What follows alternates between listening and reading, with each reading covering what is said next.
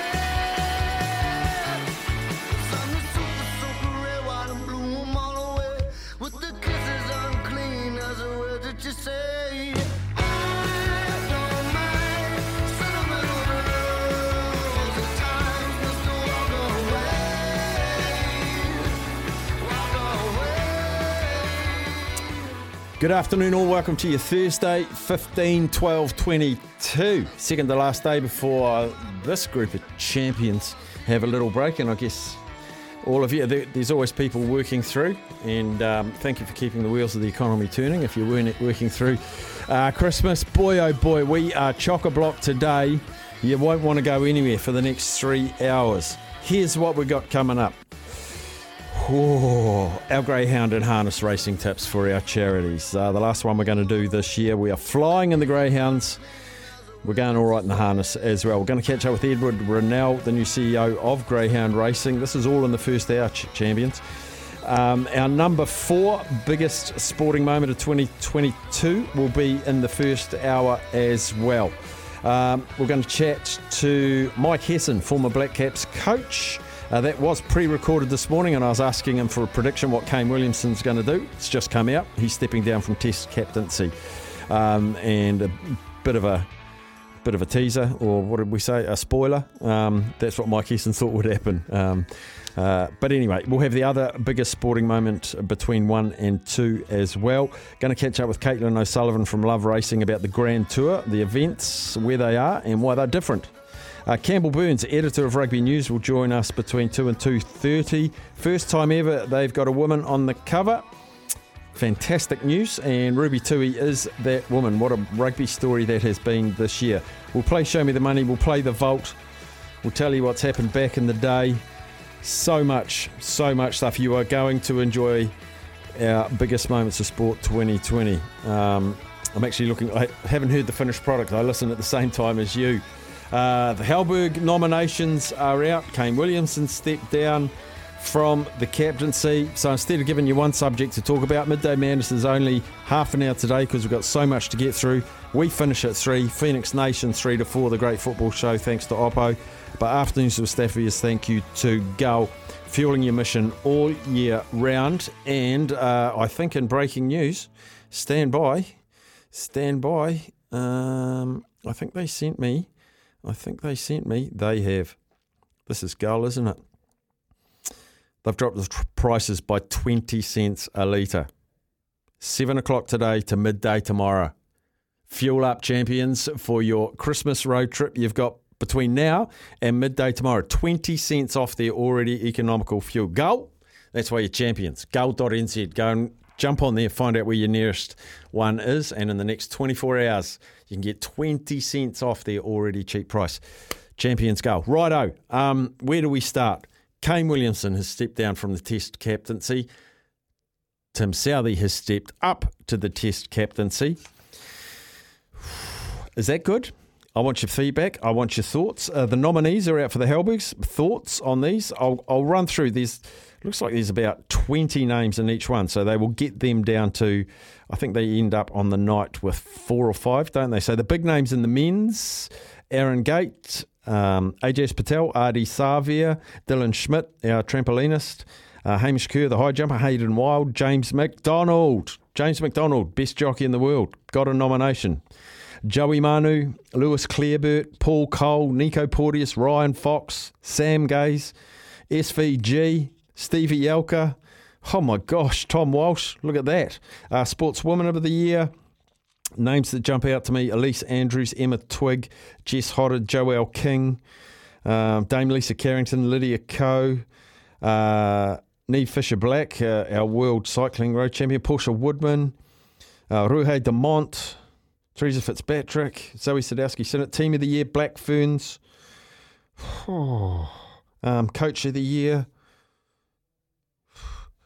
Wayne Smith. And emerging talent as well. So there's probably about 100 names here, so I can't get through them all. But Halberg nominations are out.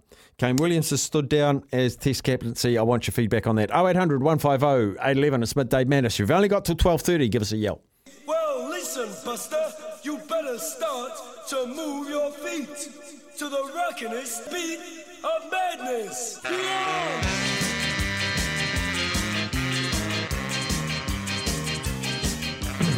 Lots of calls coming in. Let's go first of all to Life member Zaid. G'day, Zaid. Good afternoon. On the Halberg Awards, I don't want to be mean or anything here, but it would be nice for someone else to get, I think, Woman of the Year other than Lisa Carrington this year. If someone's outperformed her, I have no issue with that. Because she seems to get... I know she does well every year, but I don't think this year was the Olympic year, was it? So maybe someone else, maybe Elisa Andrews could be good, or... she did quite well at the Commonwealth Games, or it'd be cool to see DeMont from the Black Ferns get it.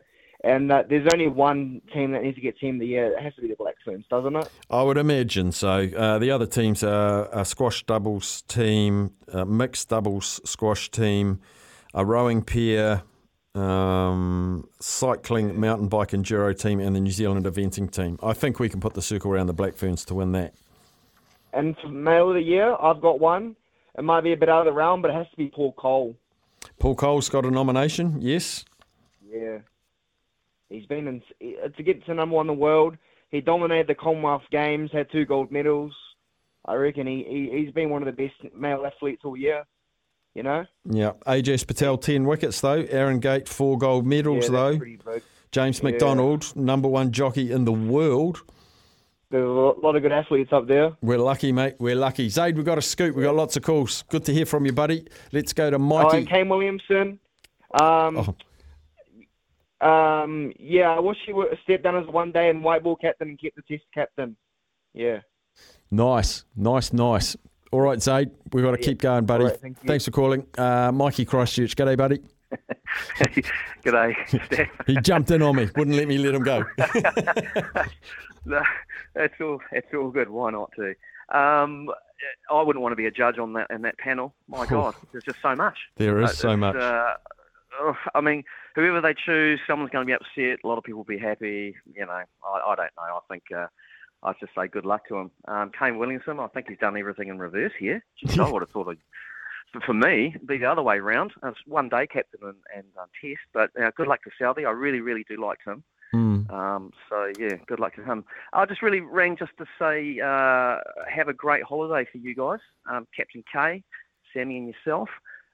It's been a stunning year. I think you guys just improve year on year, and I'm not sure what the hell I'm going to listen to for the next 2 or 3 weeks while I'm working outdoors. So yeah, cheers for the show. It's just been awesome. And also big shout out to Sammy. So when the Crusaders won, and I know he's not a Crusaders fan, but he did play the theme song when I was on the thing, and it just made my day. So good on him. He's a good man. And other than that, I look forward to Crusaders being one of the best things that you talk about. Well, you got top 4 coming. So I'm sure they'll be part of it. No, just kidding. Just kidding. I'm sure I've triggered a few people around the country with that one. So you have. Good on you, mate. Good on you, Mikey. Cheers, bud. And fear not with Mikey and the rest of you. We are staying on air. It's just the shows will change a little bit more festive, but we are going to be here right the way through. We go to Scott in Wellington. G'day, Scott. Hey, Steph, how you going? Good, thanks. Scott? Just obviously want to touch base just on the Kane Williamson side of things. So, I think the last caller said it right. He's kind of done it a bit in reverse. And, I think for him it'll be good in one way, though, giving up one of the captaincies. I personally think if he had given up all three and just concentrated on himself, sort of look at Root and Coley with them giving up the captaincy, how well they've done recently. And I mean, hopefully that'll come through with him as well. No, nothing against Southey getting the captaincy and the test side of things, but I just found it a little bit unusual that it wasn't Latham, when Latham's the one that seems to have been groomed the whole time that Williamson's been captain.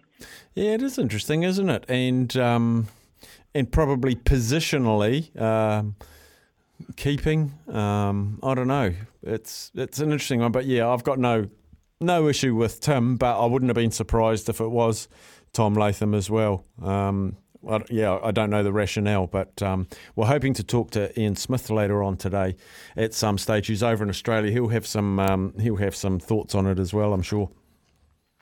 Oh, no, that'll be good to hear his thoughts definitely on that. And, just on the Halbergs, just on the Men's Sportsman of the Year, I'd love to see J-Mac get it. I think he's, what he's done, especially on the international stage, has just been incredible. And he's won me a lot of money over time, which has been great. Yeah, and they work so hard, jockeys, and for him to be the number one in the world, voted internationally to be the number one jockey in the world, is phenomenal. It is. So, no, I think he thoroughly deserves that. And, just as well, if I don't get to talk to you guys again, Merry Christmas to all three of you. And I'm going to keep using Sam's X-Tractor fan joke throughout the holiday. Fantastic. Good on you, Scott. Cheers, mate. Let's go to Graham, great Tanny Farm man, top of the south at the moment. Top of the day to you, Graham. Kia ora, Steph. Just quickly, a couple of things. As Mikey said, thank you to you guys for the show you've given us. It's just been a great year with some really cool talk back. So to Staffy, to young Sam, and to young Captain K, all the best for the Christmas and New Year. Stay safe. To my fellow listeners and talkbackers like Mikey and Dino from Dunedin, our Matua, Ed from Talaga Bay, Graham who's in Wainua, Mata sometimes, Joey from up there in Gizzy. Thank you all very much. The banter's it's good fun, and I hope you all stay safe and go well, and we'll talk again next year. And a quick shout out to young Zayd and Ken. Come over to the dark side, man, and just support the Crusaders for one season. Your lives will be so much more fulfilled. I can guarantee you that. Thanks very much, Steph, for putting up with us. Some of us have some weird ideas when we ring up, but it's always a pleasure talking to you guys and young Sam. I hope his family goes well over Christmas. Yeah. And we appreciate it, mate. You don't realise how much we appreciate it. It's good fun. We appreciate you too, mate. That's awesome. So just quickly on Cade, I would have thought he would have gone from the T20. He's obviously still wants to try and make some cash. That's why he's stuck with it. But, yeah, and with Tim Southey, I would have thought he's a little bit old to be named captain, actually. He's 34. How long has he got to go? I would have thought maybe they would have freshened it up a bit. I'm not against them in any way, but I just thought maybe they would have freshened it up a bit. But go well. I hope he does well. I like Tim Southey. He's been a massive servant to this country cricket-wise. And he probably deserves the honour, to be fair. He's probably earned it. So go well, everybody. Steph, take care, mate, and we'll talk in the new year. But I'll be listening over the summertime anyway, but sitting in my tractor. But good boy. Yeah, go well, mate. Really enjoy listening and talking to you, mate. Yep. And stay safe, bro. Cheers, mate. Graham there, great man, a regular caller, regular texter. I always appreciate his and everybody's company, actually. Down to Dunedin we go, talk to another great man, Cliff. G'day, Cliff. Yeah, good afternoon, Steph. Yeah. And a Merry Christmas to you, if I haven't said that yet. Great show, SENZ. When they first talked to coming on, I thought, maybe it'd be too much racing. I could put up a little bit of racing, but But this show, the whole station it's just top quality. Guys, you guys have got some great blokes there. You know, yourself, Ricardo, Smitty, boys on the Brecky show, got good knowledge and good listeners, and put it out there, and top notch. But going back to the Captain Kane, you know, I'm a bit of a struggler why he gives up the Test captaincy. You know, that was probably the captaincy that he did best in. You know, it wasn't as much pressure. He didn't have to play all the time. You know, I look back over the last few years, they put teams out. They sent a team to Bangladesh, captained by Latham. It was a sort of second string 2020 side, but they've never really built on it.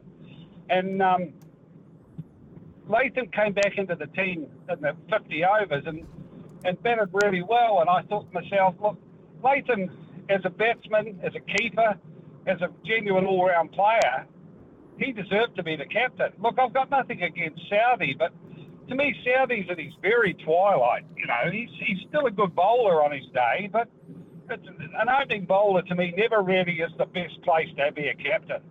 And to me, Latham, he should have been given the captaincy of the Test team because he's filled in already on it, and it just doesn't work with me that they've gone to Southey. They've got to look at the next guy. The next guy in the team. Now, who do you look for? It would have to be someone like Mitchell or the boy from South Africa. But yeah, it's a bit negative. We'll see what committee says. But look, hey, cheers for the show. You have a good Christmas, and the boys will keep the place running smoothly while you're away. Of course they will. Of course they will, Cliffy. Always good to hear from you, bud. You have a good Christmas and New Year with you and yours. And we'll catch up with you next year. We're going to take a quick break. On the other side, Ian Smith is going to join us. He'll take us up to the news. Let's see what he's got to say on the cricket situation. Back after a break with Ian Smith. Well, the big cricket news, of course, is Kane Williamson has taken off the captain's armband, and Gary Stead's going to put it round Tim Southey's arm. Joining us now, the very wonderful colleague of ours here at SNZ, currently not here, currently in Australia doing a fine job. Smithy, Ian Smith, welcome in. Hey, Staff, how's it going? Good, mate. Very good. I actually pre-recorded a chat with Mike Hesson earlier today, and I said, what do you reckon about the speculation? I reckon he'll park the white ball captaincy, but he said, no, I think it'll be Test, albeit he probably already knew. But did it surprise you, or did you see it coming? Yep. No, I didn't see that coming at all. You know, to be the Test captain is the ultimate goal for a lot of people, and the ultimate honour for a lot of people. I know he's had it for a while. You know, and it's not like a new thing for him, but he would have treasured it. So I didn't see that coming. I'm sort of with you. I would have thought maybe the white ball side of things, focus on the Test, still be a white ball batsman, but yeah, still be the ultimate. So to hand that up, quite a big shock for me, Steph, to be fair. Okay, so get over that shock. Are you still shocked they gave it to Tim Southey? We've had a lot of feedback that people thought maybe Tom Latham could have been the guy. Yeah, look, that's the other thing. I am very surprised at that. I just thought if you're going to give it away to someone else, then Tom Latham's been the man. He's been the guy that sort of he's had that honour, and I keep saying that for quite some time when Kane Williamson hasn't been around, and that's been often. So I just thought that was a natural progression. He works well with Gary Stead. They're on the same wavelength. Both Cantabrians, of course, and maybe that's the reason why. If you think deeply, that's one of the reasons why New Zealand need to go in a different direction test-wise. I was thinking, and it certainly hasn't come out in any of the press releases, that in discussions with Tim Southey, either A, Tom Latham's turned it down, or B, they've said to Tim, we want you to do it for a couple of years. We've got someone younger in mind long-term. Do you want to do it for a couple of years? It again, left guessing.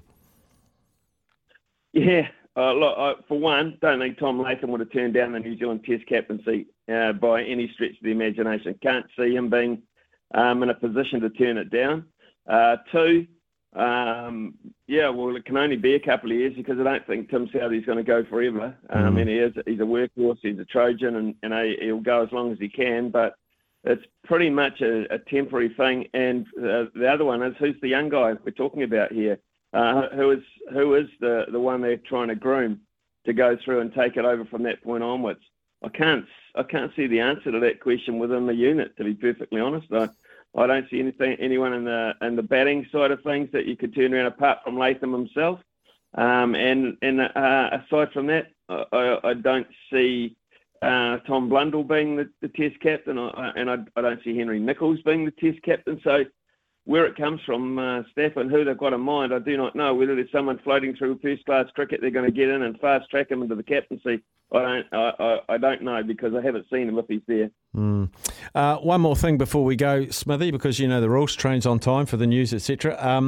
The nominees are out for the Halbergs, and James McDonald has made the nomination list. Yep, and so he should. Absolutely brilliant. It's a great honour. Won't win it. Can tell you right here and now, won't win it. Steph, you imagine giving it to a jockey. I mean, the male. Look, I don't know who'd win it. I really don't know who the male would win the Halberg Awards. No, I can't. I'll tell you what, right here and now, it won't be James McDonald. But he deserves his nomination. I back him to the hilt. Yeah, I just hope he makes the cut to the final five, because I've named about 20. But, geez, the competition, Aaron Gate, Ajaz Patel, Adi Savia, Ryan Fox, Paul Cole, Nico Purdius, Shane Van Gisbergen, and Stevie Elka, and that's just half of them. We're blessed. We're pretty blessed as a sporting nation. We're blessed. Stevie Elka should be in there too. Won't be. But, those are guys who have... been friends to all our shows, etc. But yeah, like as you say, tough year to win it. But Jane Mack, no, Staffy, no. No, I guess that someone has to twist an arm pretty hard to just make the more nominations. Hey, Smithy, I want to wish you a very Merry Christmas. I won't talk to you again until we reconvene in the new year. It's fantastic to have you part of the crew here at SENZ. You bring authenticity and credibility to the station, and you're a really valuable member. And missed you on the airways, but loving you in the cricket, mate. I wish you and your lovely wife and all your kids and whatever you're up to all the very best. Daz, I'd take that. I'd take that on board, mate. That's fantastic, absolutely fantastic. It's been great this time with the SENZ. It's been wonderful actually to be able to link with new people broadcasting, etc. And all I can say is, mate, ditto back to you, mate. Without a spine, most people or most things are jellyfish, mate. We'd be jellyfish without you. So good luck, mate. Have a great Christmas yourself. We'll see you early in the new year, man. Brilliant. Ian Smith, thank you, sir. Let's go to news, sport and weather right now. Thank you, Johnny Mack. So good to catch up with Smithy over there in Australia. I do love him on the cricket commentary, and I love him on the mornings with Smithy here. And we'll all be back together as a big happy SENZ family after Christmas and New Year celebrations. Righto, time for number 4, biggest sporting moments of 2022. I'll give you the refresher because some of you may not have heard all of them. I do encourage you to go and have a listen though. Number 10 was the Black Caps beating Australia in the first T20 World Cup. Number 9, Liam Lawson getting a Formula 1 drive. Number 8, the sad death of Shane Warne. Number 7 was Paul Cole becoming World Squash number 1. Number 6 was Wellington's NPC Ranfurly Shield success this year. Number 5 was Aaron Gates' 4 Commonwealth Games gold medals. Here's number 4. The biggest sporting moments of 2022. Number 4.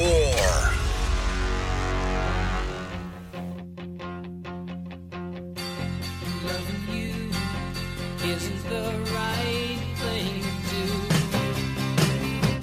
One of New Zealand's favourite Kiwis, Lydia Ko, was born in Seoul, Korea in 1997 and emigrated with her family at 4 years old. She started playing golf the following year, aged 5, at Pupuki Golf Club on Auckland's North Shore, under the tutelage of her first coach, Guy Wilson. At the ripe old age of 7, she competed in her first New Zealand National Amateur Championships. Aged 13, Lydia finished second in the New South Wales Open on the Australian Professional Tour, and the following year won the same tournament and becoming the youngest person ever to win a professional tournament. After finishing second last year, Ko went one better to be on her own in golfing folklore. She almost crowned the achievement in spectacular style hitting the pin at the 18th. Rounds of 69, 64, 69 won it for Co, a 14 under par total for a memorable 4-shot win. My mind's basically gone white. I can't really think much, and all I really know is I'm really happy, and I played good golf out there the last 3 days. I'm happy, and people back in New Zealand will be happy, and making history is just amazing. 7 months later, she became the youngest ever winner on the LPGA Tour when, as a 15-year-old amateur, she collected the Canadian Open title, a feat she would repeat the following year also, still as an amateur. Having been the top-ranked amateur in the world for nearly 3 years, Lyd started her professional career in 2014. She won 3 times in her debut season and also, unsurprisingly, picked up the LPGA Rookie of the Year. In 2015, Lydia won 5 tournaments, including her home New Zealand Open, the Canadian Open for the 3rd time, and her first major championship, the Evian Championship.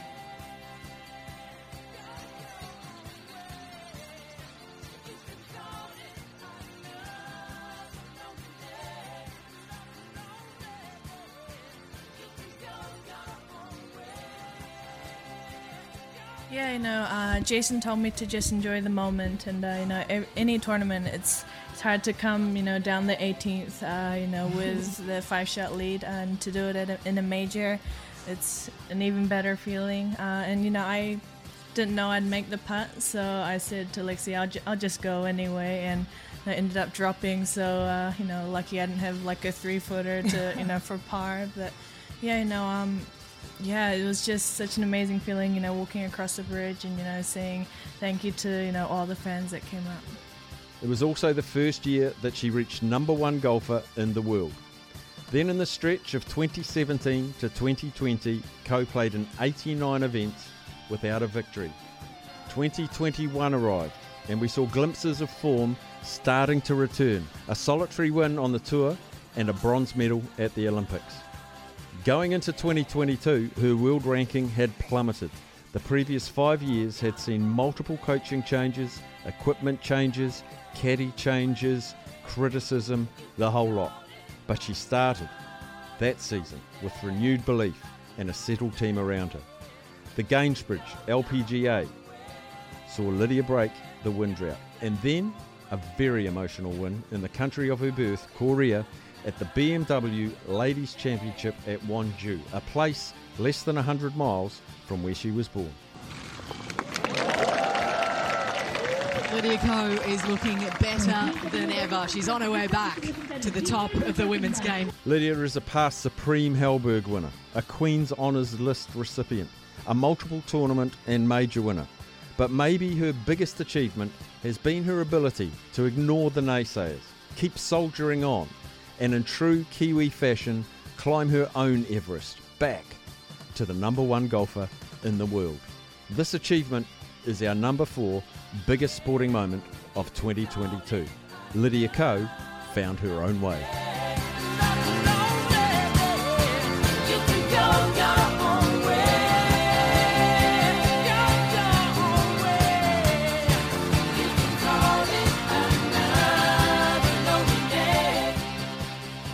Oh, these just give me goosebumps. I'm such a proud Kiwi. I'm such a patriotic person and so delighted for Lydia. Hope you enjoyed that.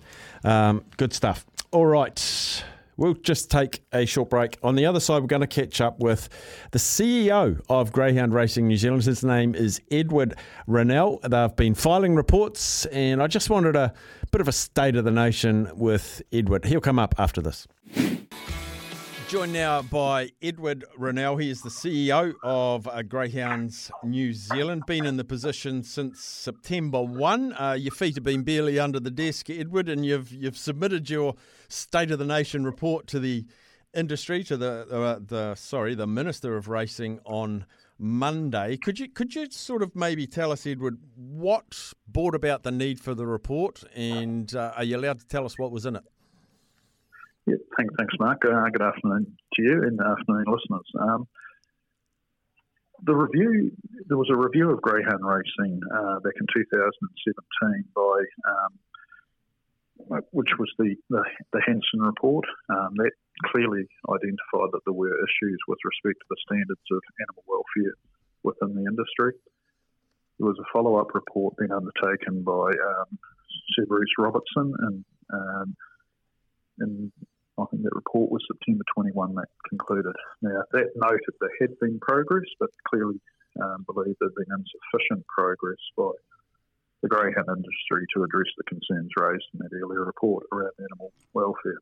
So at the time, the Minister then appointed the Racing Integrity Board to undertake a review of the progress that Greyhound Racing New Zealand was making in addressing those recommendations, and they were scheduled to report back to the Minister on the 12th of December, which they did. At the same time, Greyhound Racing, we put in our own report to the Minister outlining all the steps that have been taken over the last 15 months to enhance, our processes, systems, rules and procedures to try and outline the steps we've taken to improve animal welfare, and that it is paramount to everything we do. And it'd be an ever-evolving creature, wouldn't it, in that it's constant improvement. So while you acknowledge that there has been improvements, and I think everyone has to acknowledge that, what are your next steps? Yeah, I think that was the theme of the submission we put into the Minister. We've done a lot of things, but we've got other things planned as well. And in particular, addressing some of the system legacy issues we've had and tightening up to ensure that every greyhound is accounted for from birth through to rehoming. But the other key issues, we've got we're calling it an injury reduction strategy. Now, there's no one thing to that, but it's multifaceted. There's a number of components. And the first one is it's around, we're trying to reduce the racing incidents. Two strategies we have there is we're looking at the implementation of a straight track at Wanganui, and we will look at another one in the South Island in 2024. But the Wanganui straight track is currently being built and should be open for racing in April of next year. And that will reduce some of the collisions that happen and cause injuries during a race. The other thing we've done, which is quite unique, we trialled from May preferred box draw racing for C1 grades. And basically under that, a dog, trainers indicate what their dog's racing tendencies are, if they're a railer or they run out wide. And then we allocate the draws based on their preference.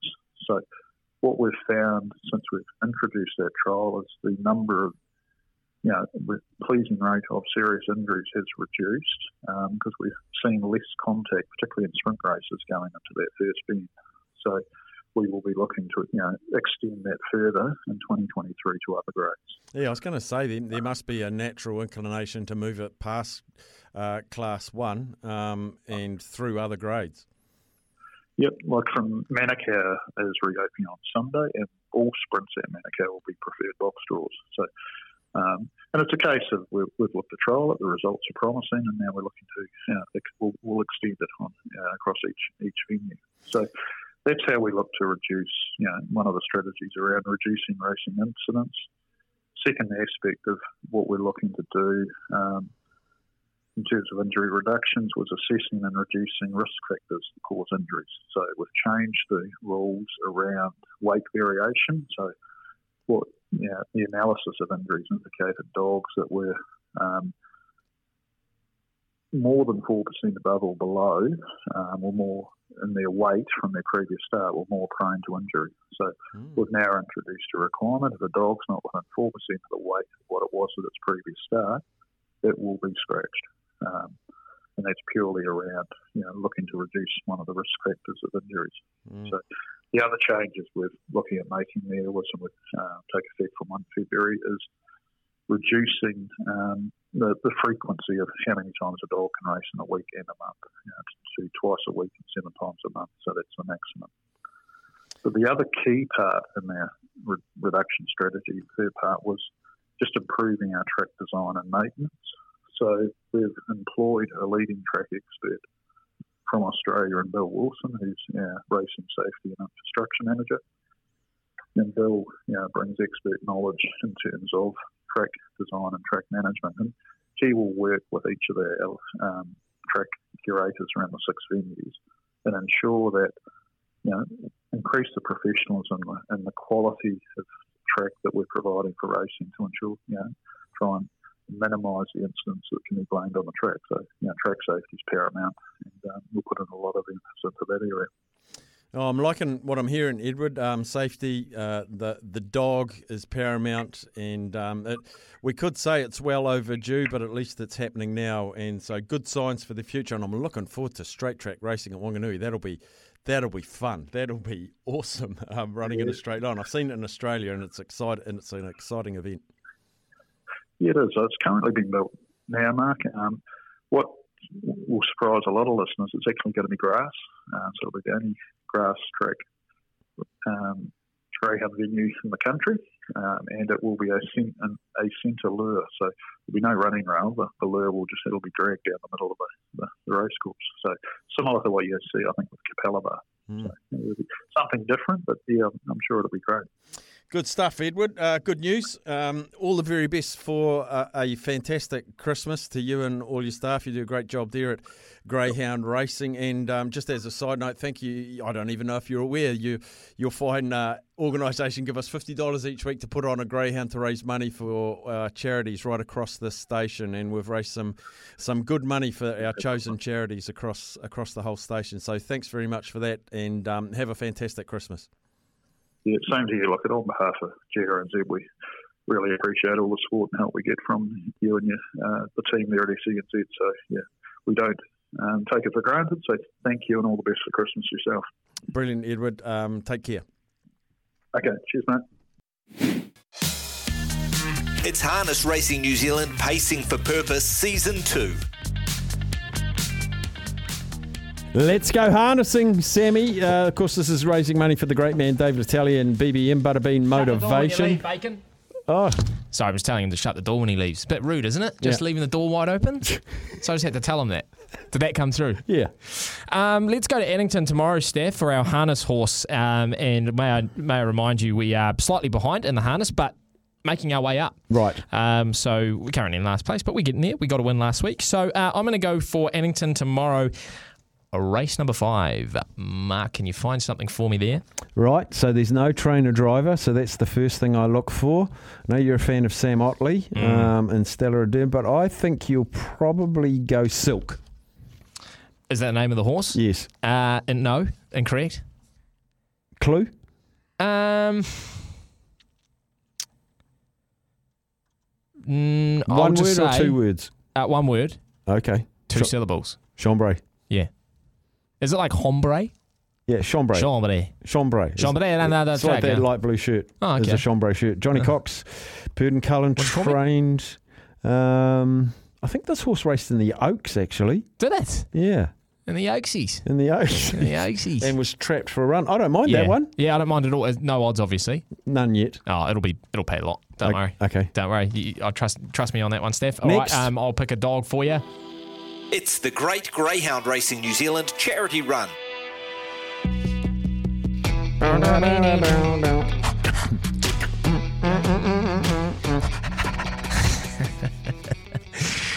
We are flying, Steph, in the dogs. Ruff. over 1,000 smackaroos at the moment. We're well ahead of everyone else. I don't want to bring up Smithy's total because that'd be mean, but it's very low. Race number 5 today. Oh, today at the Eds. Eds. Oh dear. Are you gonna tell me it's on during the show? No, it's not. Thank goodness we don't have time. It's a sprint. Yes. It's over 295 metres. Now, 2 things I've picked this one on, Steph. Name, very important, but also the one that I love the most, the draw that I love the most. You like the red rug. You like an epic rooster. Love it. I love an epic rooster. Charlie said to me, here's your choice of which ones you want to take.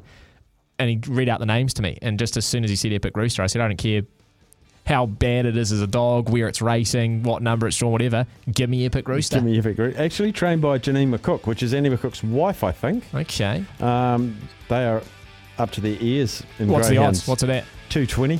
I'll take that. Little fish are sweet. Yeah, little salt in the steak. Give it to me. The HP sauce. Have you ever put peanut butter on steak? Never. That sounds atrocious. Satay beef, I call it. I guess, yeah, satay. Thank Yeah, that you. might work. Thank okay, you. Pix. Use Pix. Pix peanut butter? Yes, crunchy. Okay. Here's some news.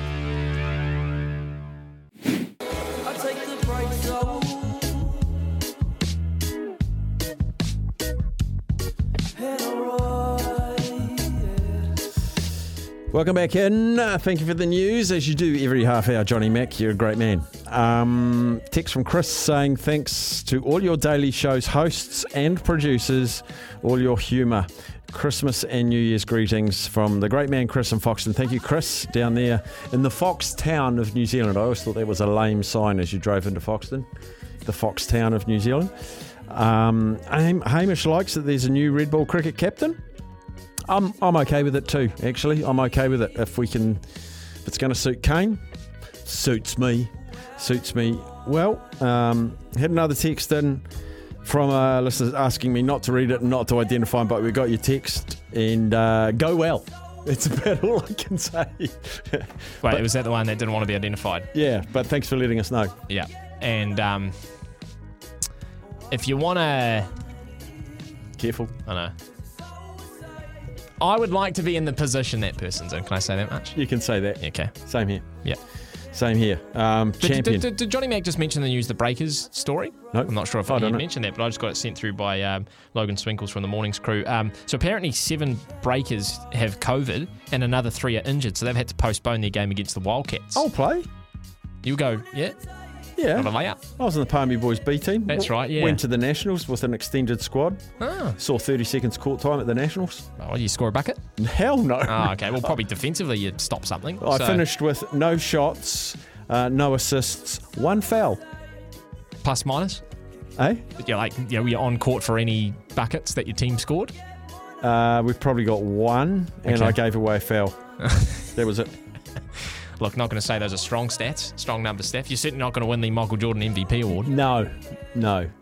And there will be no basketball trophies named after me. Yeah. Let's find out what's making news. Ladies and gentlemen, I've just been handed an urgent and horrifying news story. And I need all of you to stop what you're doing and listen. What's making news around the world?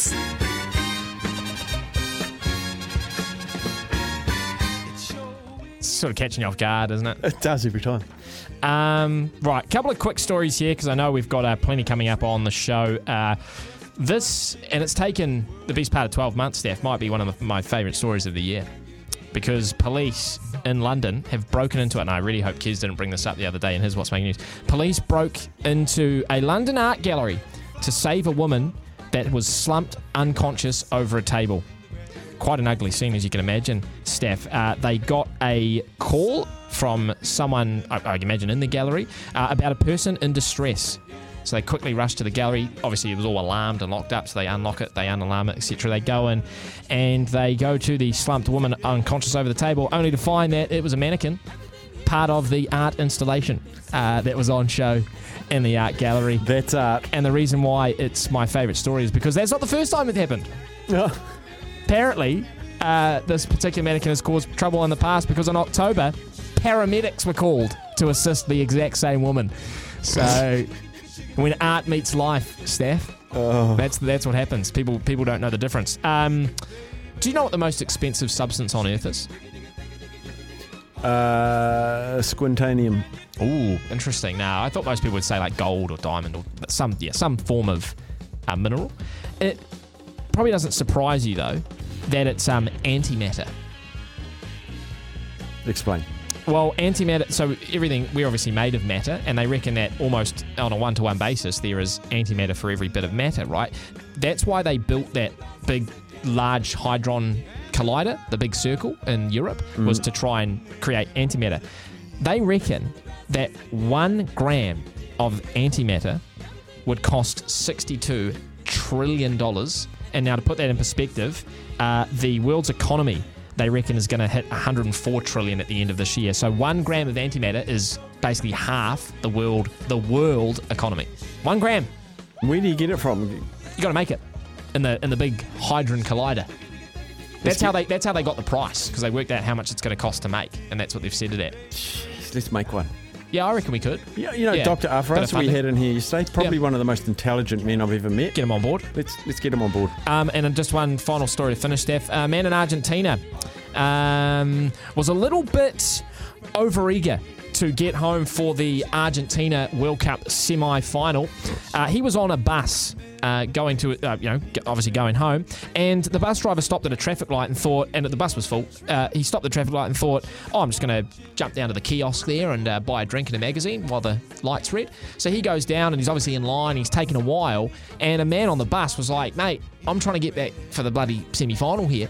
So he gets up the front, commandeers the bus full of people, and drives it to his house. He stole a bus just so he can watch it. And apparently the report is he didn't make it back in time anyway. He missed the game. So he didn't even make there. Oh, the Argentinians, man, they love their football. They absolutely love their football. And the Argentinians love to play. Fact of the day to finish, Steph. Yes. According to research, you make, and just heads up on this because I know we've got all the races on in the studio, you make better financial decisions when your bladder is full. Do you need a pee? I need a pee and I just backed the winning greyhound. Oh, money for jam. I really need to pee, so give me the TAB app right now. We will take a break. I tell you what, do not go anywhere. The number 3 biggest sporting moment of 2022 is coming up after this break. You do not want to miss this one. The biggest sporting moments of 2022. Number 3.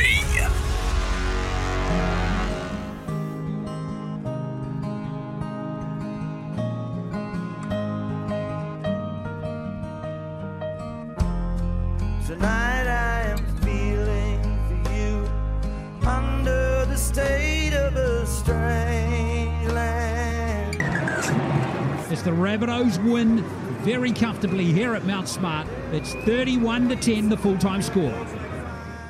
31 points to 10. The final score in the Warriors vs Rabbitohs game in their last home game of the 2019 NRL season.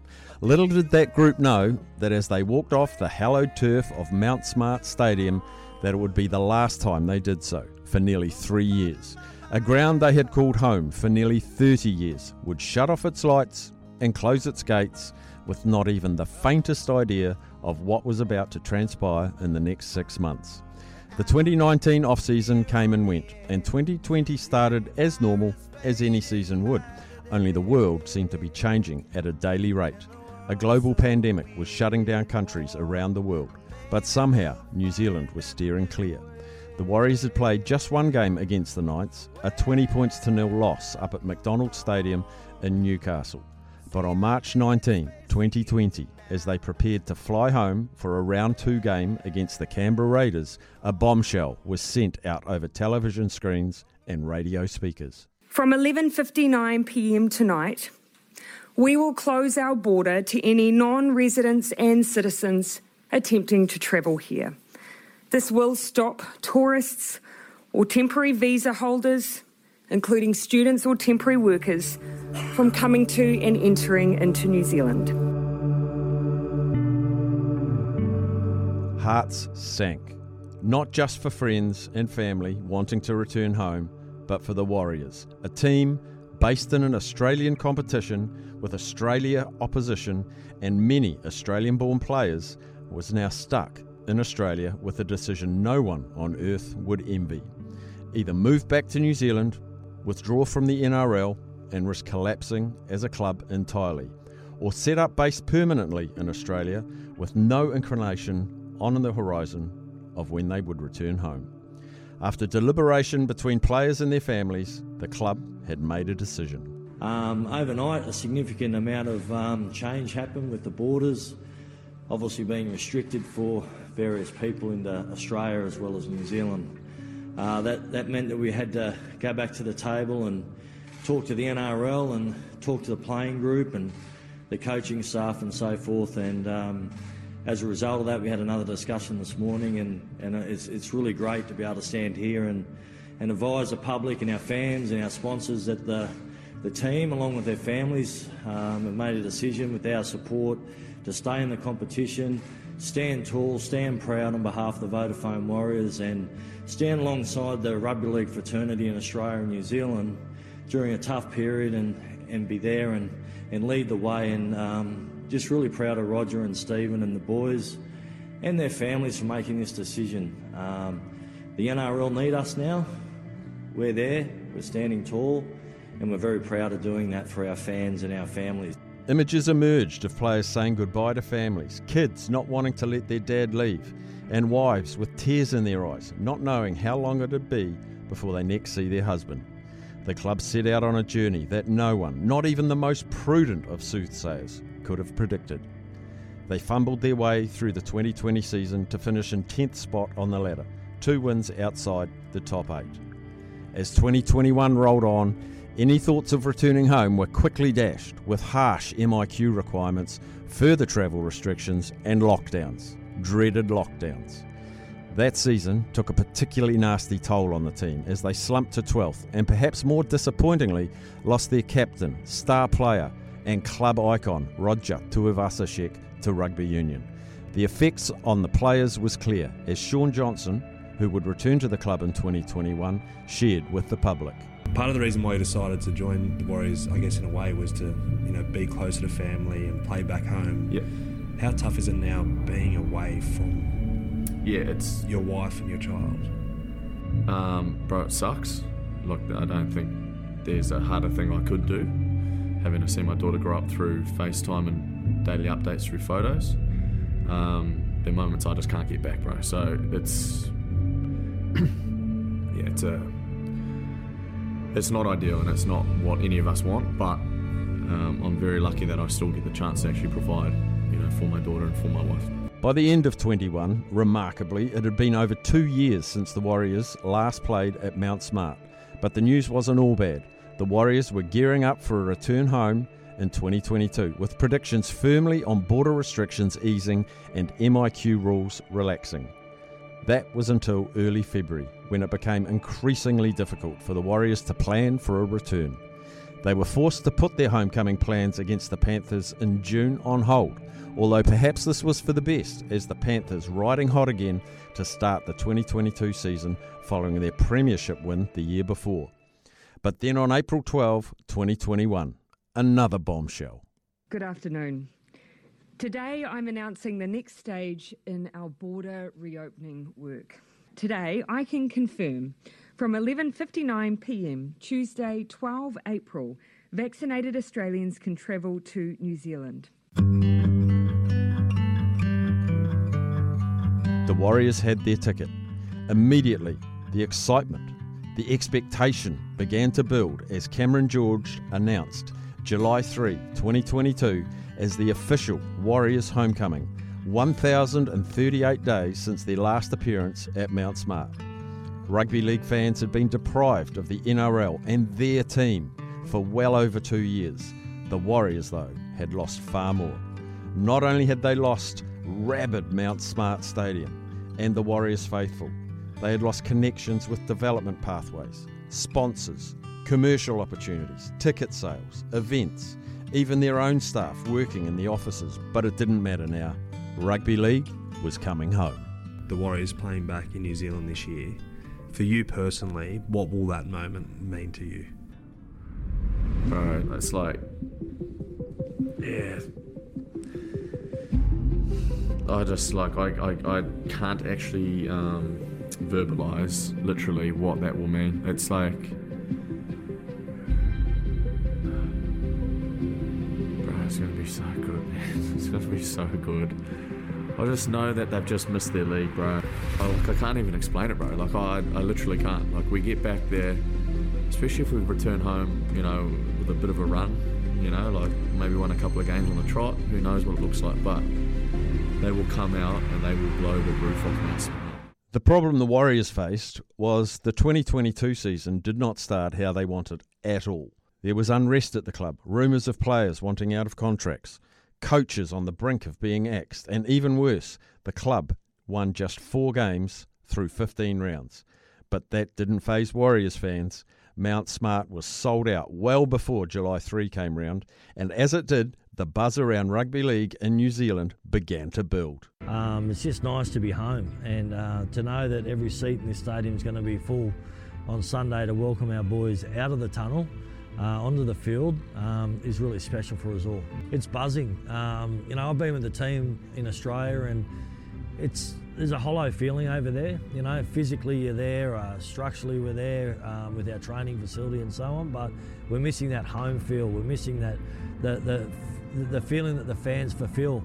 And to be home now and so close to it allows us to be really excited, and it's really fulfilling this week, and that's something that the boys have missed out on. Pretty emotional, eh? Like, even driving the path from my house to Mount Smart, I called my dad saying, like, Dad, like, I'm doing it again, you know what I mean? Like, it's stuff that people just don't understand, and when you care about a place as much as, a lot of us do, to see those familiar faces still working in the office, and see the emotion on their face giving me big warm hugs, it's like, I haven't felt that in a long time.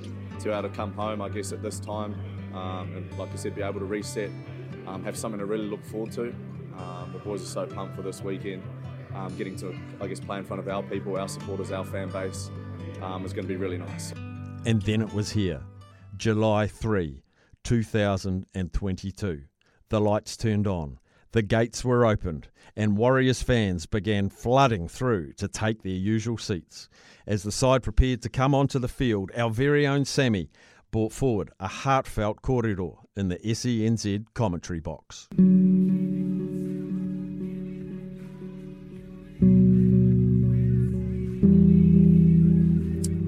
Whakataka tihau ki te uru. Whakataka tihau ki te taonga. Kia makina ke uta, kia mataratara ki tai. E hai ake anei, te ate kura he tio, he huka he hauhunga. Haumi e, hui e, tai ki e. The wind swings to the west, then turns into a southerly, making it prickly cold inland and piercingly cold at sea. May the dawn rise, red-tipped on ice, on snow, on frost.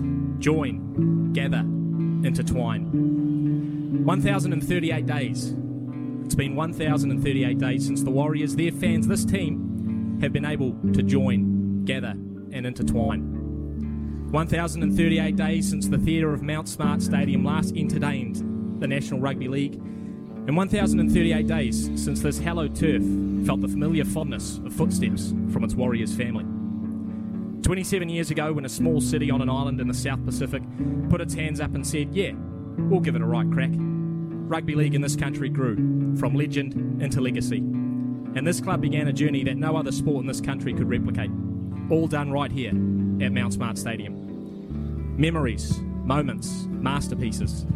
Who can forget that first try from Phil Blake against the Broncos in '95, or the preliminary final against Canberra in '02? Who can forget the images of Ruben Wiki steaming in off the back fence, eyes wide, mouth open, or Sean Johnson stepping his way through an opposition, Stacey Jones chipping and chasing, Simon Mannering putting every ounce of blood and sweat into the jersey, or Kevin Campion, the engine that never stopped? No matter what your view of this organisation, no one can deny they've given us one hell of a ride.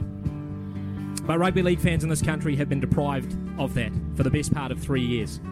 There's been empty seats, idle offices, unplugged scoreboards, barren car parks, the grass left to grow in an unusually uninterrupted manner. But that ends today. Today, the Warriors are home. When those gates open for the first time in nearly 3 years, there'll be tears, there'll be laughs, there'll be fans, young and old, flooding back into the theatre once more. If March 10, 1995 was symbolic of this club's rise, then today, July 3, 2022, is undoubtedly its rebirth. Regardless of what happens this afternoon, it will be a day laden with emotion. You see, this team means more than a scoreline, more than a position on a table, more than wins and losses. It represents a community and a family. Ladies and gentlemen, today that family is back home, back together where it belongs. The Warriors are back, rugby league is back, and we're back. The players came storming out of the 1995 original tunnel.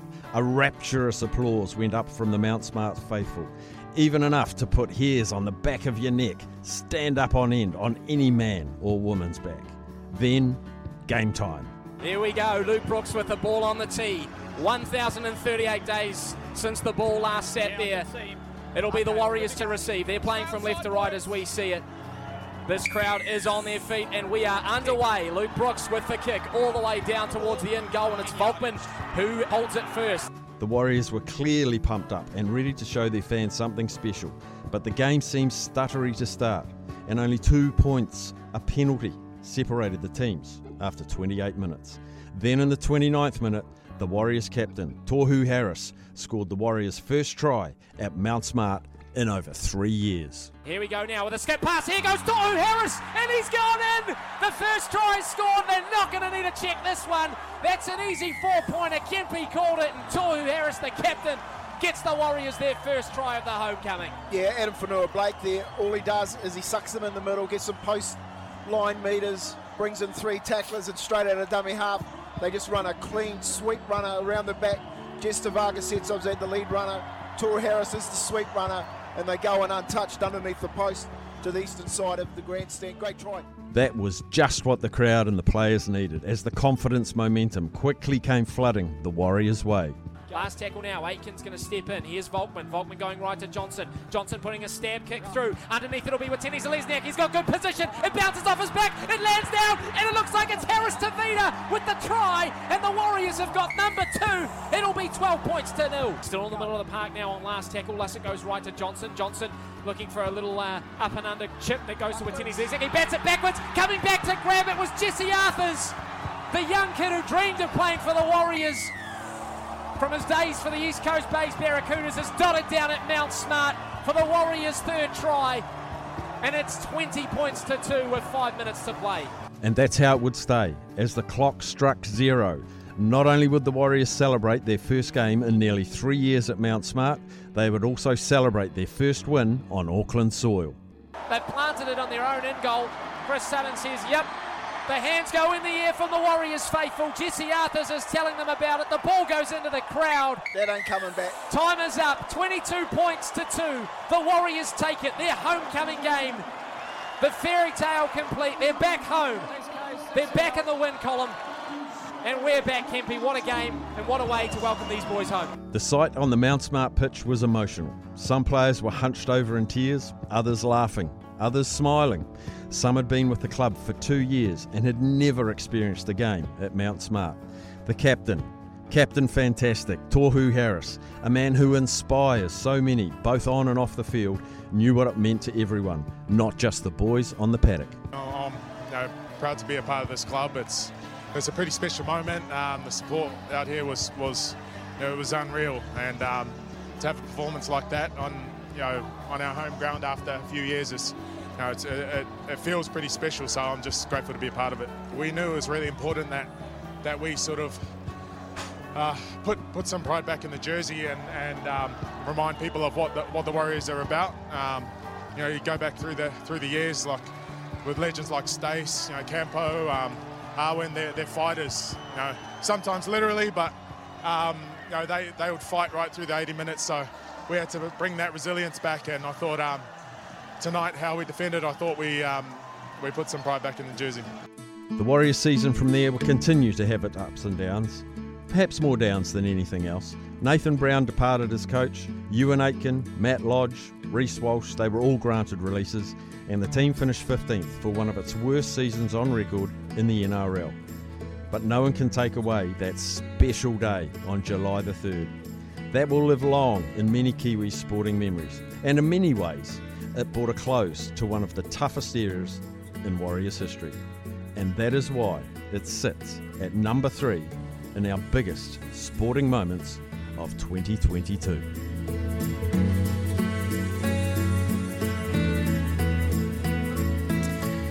Simply magnificent, Sammy Hewitt. I just want to let everyone know, while it was my voice, it was Sammy's work. It was his scripting, it was everything. I just came in and read that. Very, very moving. I was lucky enough to be there that day. Beautifully encapsulated, Sammy, with your words and your audio. Tremendous, tremendous. We'll be back after New Sport and Weather.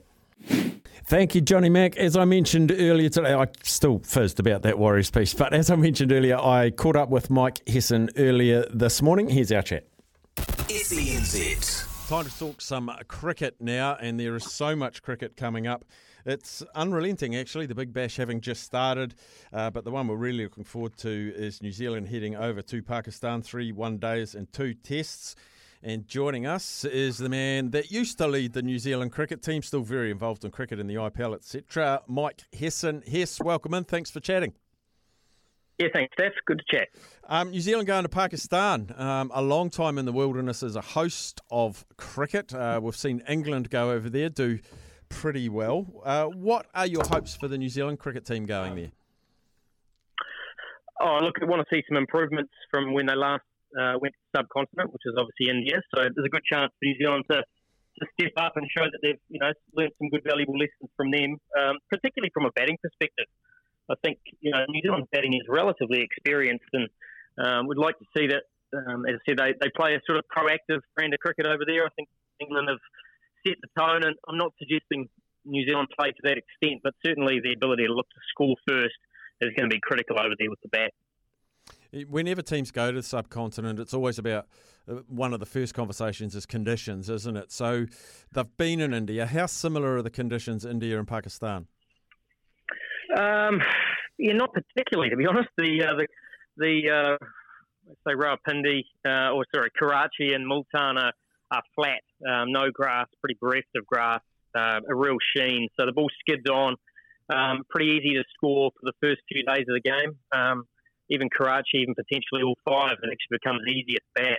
Doesn't seem to break up. So it's quite different. The ball reverse will become critical in Pakistan. The ability to get enough airspeed to get the ball to reverse is going to be something that New Zealand will certainly be looking for. And obviously facing it as well will be the other challenge. How many spinners should they be taking? And how important is spin over there?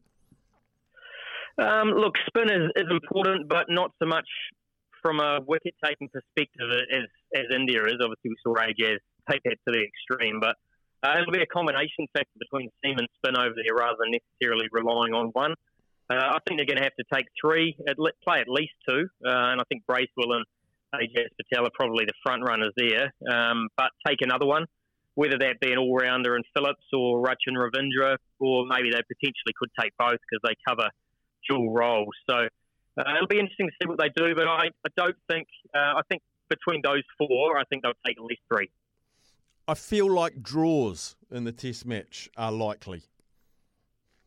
Yep, and I think England sort of identified that and recognised that in order to win, they're going to have to give themselves at least 3 days to take 20 wickets. So that's certainly the way they went about it. I think New Zealand could probably learn a little bit from that in terms of scoring at a rate that allows you enough time to take 20 wickets. Because as I said, the pitches don't necessarily deteriorate too much. So you've got to allow yourself time. You've got to allow yourself the ability to get the ball to reverse. So therefore you need an older ball. Therefore you need longer time to bowl. So sort of different in New Zealand, we're always waiting for that new ball to come so you can potentially get 2 or 3 wickets in a clump. It's probably the other way around, where you're actually waiting to scuff the ball up so you can potentially get wickets in clumps. So that obviously will take time. And of course, this whole series will be on Sky Sport, the Pakistan-New Zealand series. We're not quite sure who's going to be tossing the coin in Pakistan, with news just out today that there's some announcement is going to be made about Kane Williamson's captaincy.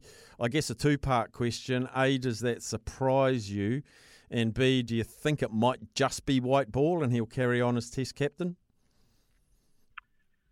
Look, I think it'll be the other way around. I think he'll hand in the Test captaincy. I just think, captaining all 3 formats now in the modern era is just, it's too onerous. And I think we've seen that throughout the world, that it just doesn't happen. And Kane has done it since 2016 on a permanent basis, and he's done an amazing job. But it is relentless, and it does, in many ways sort of suck the life out of you from a time perspective. It's certainly not just on the field. It's all of the other demands that you have around the game, and you're always thinking about it. So I think for Kane to relieve himself of at least one of those formats makes good sense, and hopefully will keep him involved in the game longer. And I know I know Kane will still contribute in whatever way he can, but to alleviate some of that pressure would be great. Yeah, because you've mentioned there, the workloads are incredible now. The cricket calendar is so chocker, and if you're a top-class player, as Kane is, you could probably play a game every week. So managing workloads gets incredibly important at this time of year, well, any time of year. Yeah, look, it does, Steph. It's not just the playing side. I mean, I think that, what is often, I guess, not misunderstood. It probably just people just aren't aware of the demands that the captain has. You don't just go home or at the end of a day's play and park up and refresh. You're constantly working. You're talking with players. You're trying to get the best out of them. You're looking at strategy. There's no time to sort of free your mind up and live your life. And as I said, when you take on all three roles, it is onerous. And the fact Kane has lasted as long as he is, it's testament to how much he cares about New Zealand cricket and how much he's put in. So, whatever a decision he makes, I certainly support. I think, as I said, trying to relieve some of that time and give him some time to himself and his family outside of actually playing, I think will be great. Is he one of the players that's up for auction? Because I know the IPL auction, you're heading off to India very shortly to take part in the auction, although probably more as a spectator because you've informed me there's not much money left in your salary cap. But is he going to be up for auction, and is he going to be an attractive proposition?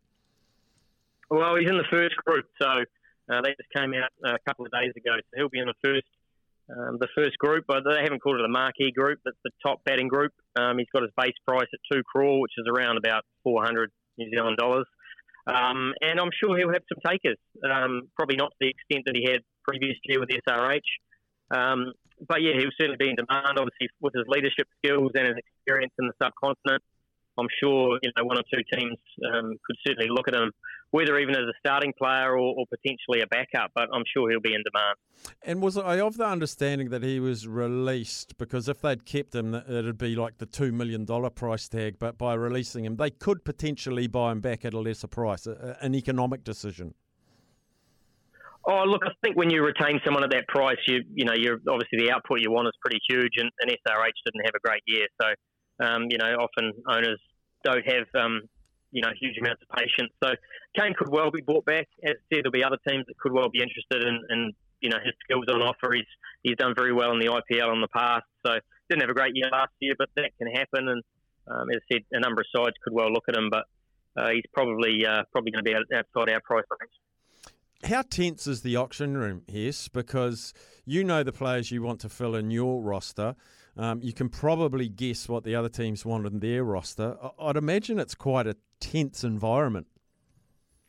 Oh, look, there's months and months of work to go into it in terms of not only, as you said, identifying what your other teams are after, but their purses and how much you potentially could suck out of their purse by bidding for other players. And obviously, if you get stuck with them, how are you going to deal with that? So lots of mock auctions, lots of strategy.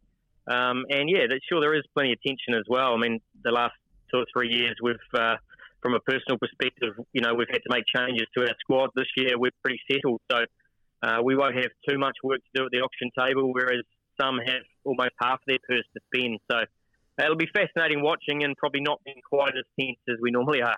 So RCB, which you're in control of, is it fair to say you've probably got your starting 11 or your preferred starting 11 locked in already? Oh, pretty much, yeah. I mean, we retain 18 players. We've got a pretty much our core group from last year. You're always looking to make tweaks and always looking to make improvements. So we'll be looking to do that. I mean, we have released a few players. We've opened up a bit of cash, but as I said, we probably won't be bidding for too many of the marquee players on offer this year. You're still loving it? Like the IPL, we probably don't. I've talked to players that have been over there and they've said people in New Zealand just don't get the intensity and the magnitude that it holds in India. It's a massive carnival with a lot of importance to it. Yeah, I mean, the time zone probably doesn't help from a New Zealand perspective because it happens in the middle of the night, really. But yeah, I mean, it's 2 months of games on every single day. The whole country gets behind it. Stadiums sell out in a matter of minutes, and that's for, all games throughout the season. So, you've got tens of thousands of people lining the streets when you leave the hotel. So it's a big deal, and it's something that, I'm looking forward to getting actually into Bangalore when we're playing in front of our home crowd. I mean, I've been with RCB for 3 seasons. We've made the playoffs each year, but we haven't played a game at home yet, obviously with COVID and the restrictions there. So I think our fans are hanging out for us to get home and hopefully show them some good cricket. What is the fandom like? I'm just trying to compare it here with NPC Rugby, Super Rugby, International Rugby. How tribal the areas that you guys represent? I think mainly people represent heroes and players. So, if you've got a player that they identify with, I mean, Virat Kohli for RCB has been there since the start, and he's obviously got a huge following. And players, people all around the country actually get behind teams. So we're probably one of the most supported teams in the competition from all around the country, not just Bangalore or Bengaluru. So, we've got a huge fan base there and people that turn out, but we've also got people that travel, all around the country to watch us play. So, it's really hard to compare with other sports. It's absolute mayhem. And that's you can't go to the shop and buy yourself a pair of undies or anything because you just can't. Guys get mobbed, and it's just not a normal way of life. But it's an incredible thing to be a part of, and as I said, the enthusiasm and just the passion of all the fans is next level, that's for sure.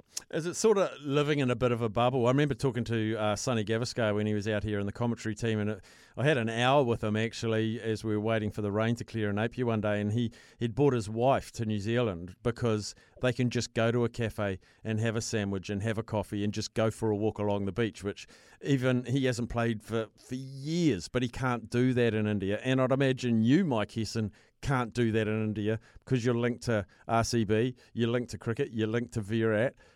Is it a bubble life over there? Oh, look, I think everybody's in different degrees, aren't they? But Sonny would be certainly well sought after. But I mean, it's not in an obtrusive way either. It's just genuine enthusiasm. Someone will see you wandering down the street if you choose to do that, and once you get 4 or 5 people around you, within a minute you've got 1,000. So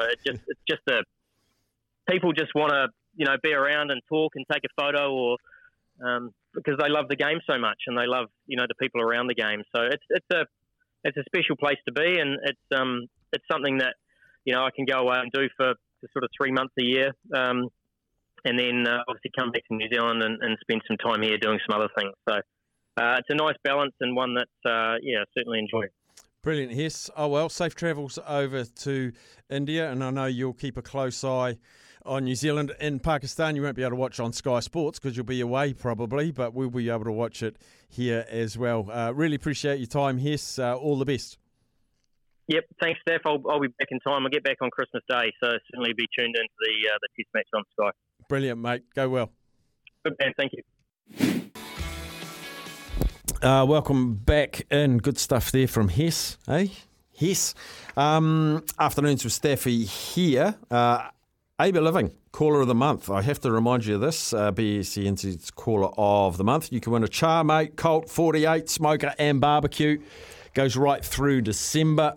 So don't be afraid. It doesn't stop this week when I stop. Just keep on calling and you could win one of those great prizes. And also remember, I mentioned earlier today that Gull have 20 cents off a litre until midday tomorrow. 20 cents. It's nearly at $2 at some stations in Auckland. So they support us.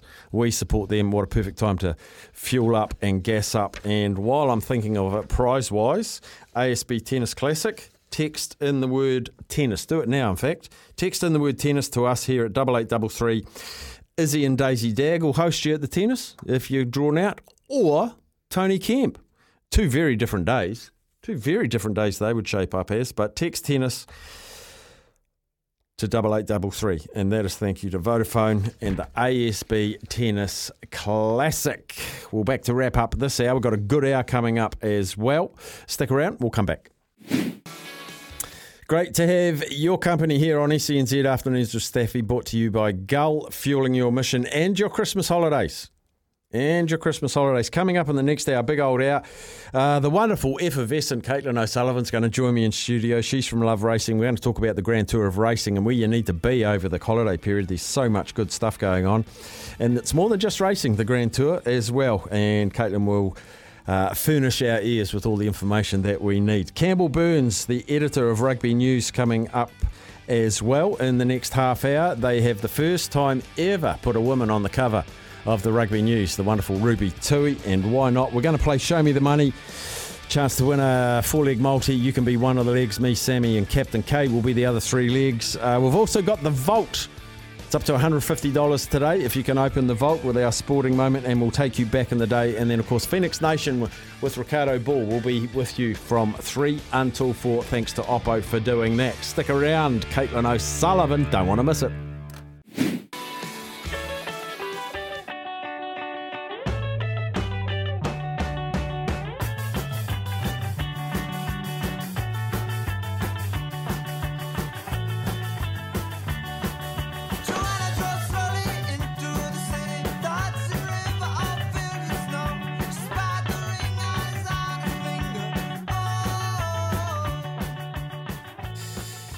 Oh, look, it's a great pleasure today. It's a great pleasure. I love it when people come into the studio, and particularly when it's Caitlin O'Sullivan from Love Racing, and of course, loveracing.nz. That is your home of thoroughbred racing, and it is also the home of the Grand Tour Racing Festival. It's here, Caitlin. It started. What an exciting time for, like, you've been entrenched in the racing game for a long, long time. The Grand Tour, what a cool concept. Oh, it's very cool. We're very proud of it, and it's it's great to have it out there in market and being received well. It's bright, it's bold, it's a little bit different, and it's drawing in that young crowd to races, which I think most people can agree. You know, we need that next generation to be joining us on course and experiencing what a great day the races is. Yeah, and that's the thing. It's like not only the racing codes, but rugby codes, football codes, all of that. Yeah. You got to look after and put your energies into that younger generation. I mean, we saw what happened with the Black Ferns winning the World Cup and all the youngsters that were in the crowd. So what about a Grand Tour race day is cool for the younger brigade?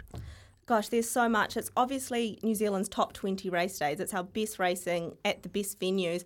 But what comes with that is the hospitality, it's the fashion, it's the live music. We've got our Grand Tour festival zone. So there's so much for people to get involved with and enjoy. We call it an entertainment extravaganza, and that's because it really is. There's just so much for people to get amongst and enjoy. I remember my days at the TAB, they used to have, I think it was called Christmas at the Races and summer racing and all that sort of thing. And there's some really cool holiday hotspots around the country. Does the Grand Tour take those sorts of events in? Yes, we are focusing on New Zealand's top 20 race days. So Right. it is your Pukekohe Parks, it's your Trenthams, it's Te Rapa, obviously with Ellerslie out this year. So it is that real top tier racing. But look, those are great race days. Your country meetings are amazing as well. I'm a huge fan of Mata Mata Christmas at the races. A little shout out there for for my local club. I'll be heading there. So look, there's something for everything. But the Grand Tour days really are focusing on those top tier days this year anyway.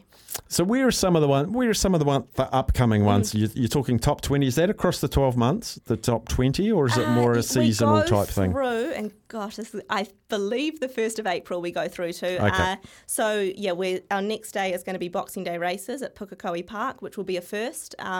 And then we go to New Year's Day races at Te Rapa, again a first. And both those days, they're going to have a little bit of everything. They've obviously got the great racing. There's also going to be children's entertainment. Obviously, a lot of people have the little ones with them this time of year. So there'll be something for every one of these events. It is such a cool day out. And, you know, the picnic hampers, the rugs on the ground, the sunscreen, the sun hat, the sunglasses, kids running around in circles, waving at the horses and all that. It's a pretty cool, iconic kind of Kiwi thing to do, isn't it? I was just going to say, it's an iconic Kiwi summer day out. Look, I think it's sort of ingrained in Kiwi culture, and perhaps that may have been lost ever so slightly recently, but with the Grand Tour we were hoping to bring people back to the races and just remind them of what a great day out, and it's a great thing to be a part of. So what do you like when you're not working for Love Racing and you paint me the picture of your Mata Mata Christmas day at the races? Go. Mata Mata Christmas Day at the races. It's a very local day. Mata Mata's not a big place for anyone that knows it well. So you sort of know everyone. You're bumping into people from school. You're bumping into the lady that serves you at the supermarket. And it's just great. The racing on that day, you know, if you ask a racing enthusiast, there's no group races or anything like that, but it's still great racing to get amongst, and it's just that good Kiwi feel. It's relaxed. It's, you know, sandals and a sundress and just kicking back and enjoying the vibe. So people, if they were going to go to a Grand Tour event, has there been focus or attention on the potential of first-timers being there and not quite knowing what to do? Yes, I think so. I think, we're certainly not dismissing the great racing on these days. That's why these days have been chosen as Grand Tour race days. But they're going to get there. There'll be the festival zone. There's live music. I think anyone can get amongst having a bit of a boogie. And then while they're there, they can start to watch the racing and learn a little bit more about that and go from there. And this is when our best horses are racing. Is that fair to say? Our best jockeys are on display. Our best trainers are all about. Absolutely. It's the best of the best, and these days really do draw out those sorts of people. So it's certainly, if you're a racing enthusiast, you're going to be chomping at the bit to get on course at these race days. And if you're a party enthusiast, you'll be chomping at the bit to get down to the Grand Tour Festival Zone. The cool thing about the racing community is they really embrace newcomers to the industry. They don't mind being questioned. They don't mind someone tapping you on the shoulder. Like when I used to go to the races all the time in my younger days when I was about your age, and you'd quite often get someone say, how do you fill in these slips? I love helping people, and I think the racing industry, they know that it's an important part of the industry, and they like helping newbies, eh? No, absolutely. And I've seen firsthand, you get people walk through the gates and they'll spot a jockey or a trainer and they'll say, who's your best tip? And I think that's a really neat aspect of racing. There's not many sports that you can get so close to the athletes and to the people really involved in it. So absolutely. And, I encourage all racing enthusiasts to continue to encourage newbies to our sport, because I think people really remember that. If you can give someone, 15 or 20 seconds of your time to give them a tip or to show them where to go or where to place a bet, people remember that and they'll come back. You're part of the very famous O'Sullivan family in racing. Of course, Dave, one of the absolute all-time greats, and father Lance. Here's a question I bet you've never been asked. Oh, God, I'm nervous. Yep. If you weren't born into the O'Sullivan clan, do you think you would have still gravitated towards racing? I think so. I think I would need someone to introduce me to it, which is what my family have done. But because of that introduction, I've really developed a passion in my own right. I love the horses. I love the excitement. There's, the biggest highs you can imagine in racing. There's also the lows, and they make the highs even better. Plus, I love an excuse to get dressed up and go out with my friends. So there's that element to it. And have a glass of bubbles. Exactly. So no, I think to answer your question, as long as I had that initial introduction, yes. And do you have friends outside of racing that just get involved in like a Grand Tour type event and put on the glad rags and away you go? Majority of my friends, have very little to do with the races. All they know is your Karaka Millions or your Boxing Day races, and they do. They get dressed up and we go along. It's an annual thing, and what a great thing to have as an annual thing. It's a lot of fun, and we certainly look forward to those days every year. Are they just pulling on your sleeve saying, I need a winner, I need a winner? You'll know. The amount of people that ask me for tips, and I'm a terrible tipster, so I don't know why they do it. Or maybe I do. They assume I would know. I don't. And you just make a quick call, Dad, Andrew. Yes, I do. Like I did before the show, just in case you ask me for a tip. I call the bosses. Oh, Caitlin, have you got a tip for us for this weekend, perhaps? Of course. I've come prepared. I just spoke to Andrew Scott, who's co-trainer at Wexford Stables, and he is tipping Mackenzie, so I will tip Mackenzie, and he's going to line up in race 1 at Trentham on Saturday in the 2-year-old race there. Hasn't had a run, but has had an impressive trial win, and the team really like him. 2:20. I also see a flatmate of Mackenzie. Yes, stick to the orders. Stick to the orders. I like that name. Craig Grills is riding that. It's had one start for a fifth. That's 750. 750. That's probably not a... I'm no tipster. I was going to say pretend you are. Pretend I am. No, look, I know that horse has come on a lot since its first start and took a lot from the experience. So I think stick to the orders will be a huge improver, and perhaps 750 isn't a bad price. Has that had a trial? It would have. Actually, let me have a look. You have a little look. Yes, placed in a trial before a fair debut in Waikato. It'll be improved with that run. Spot on.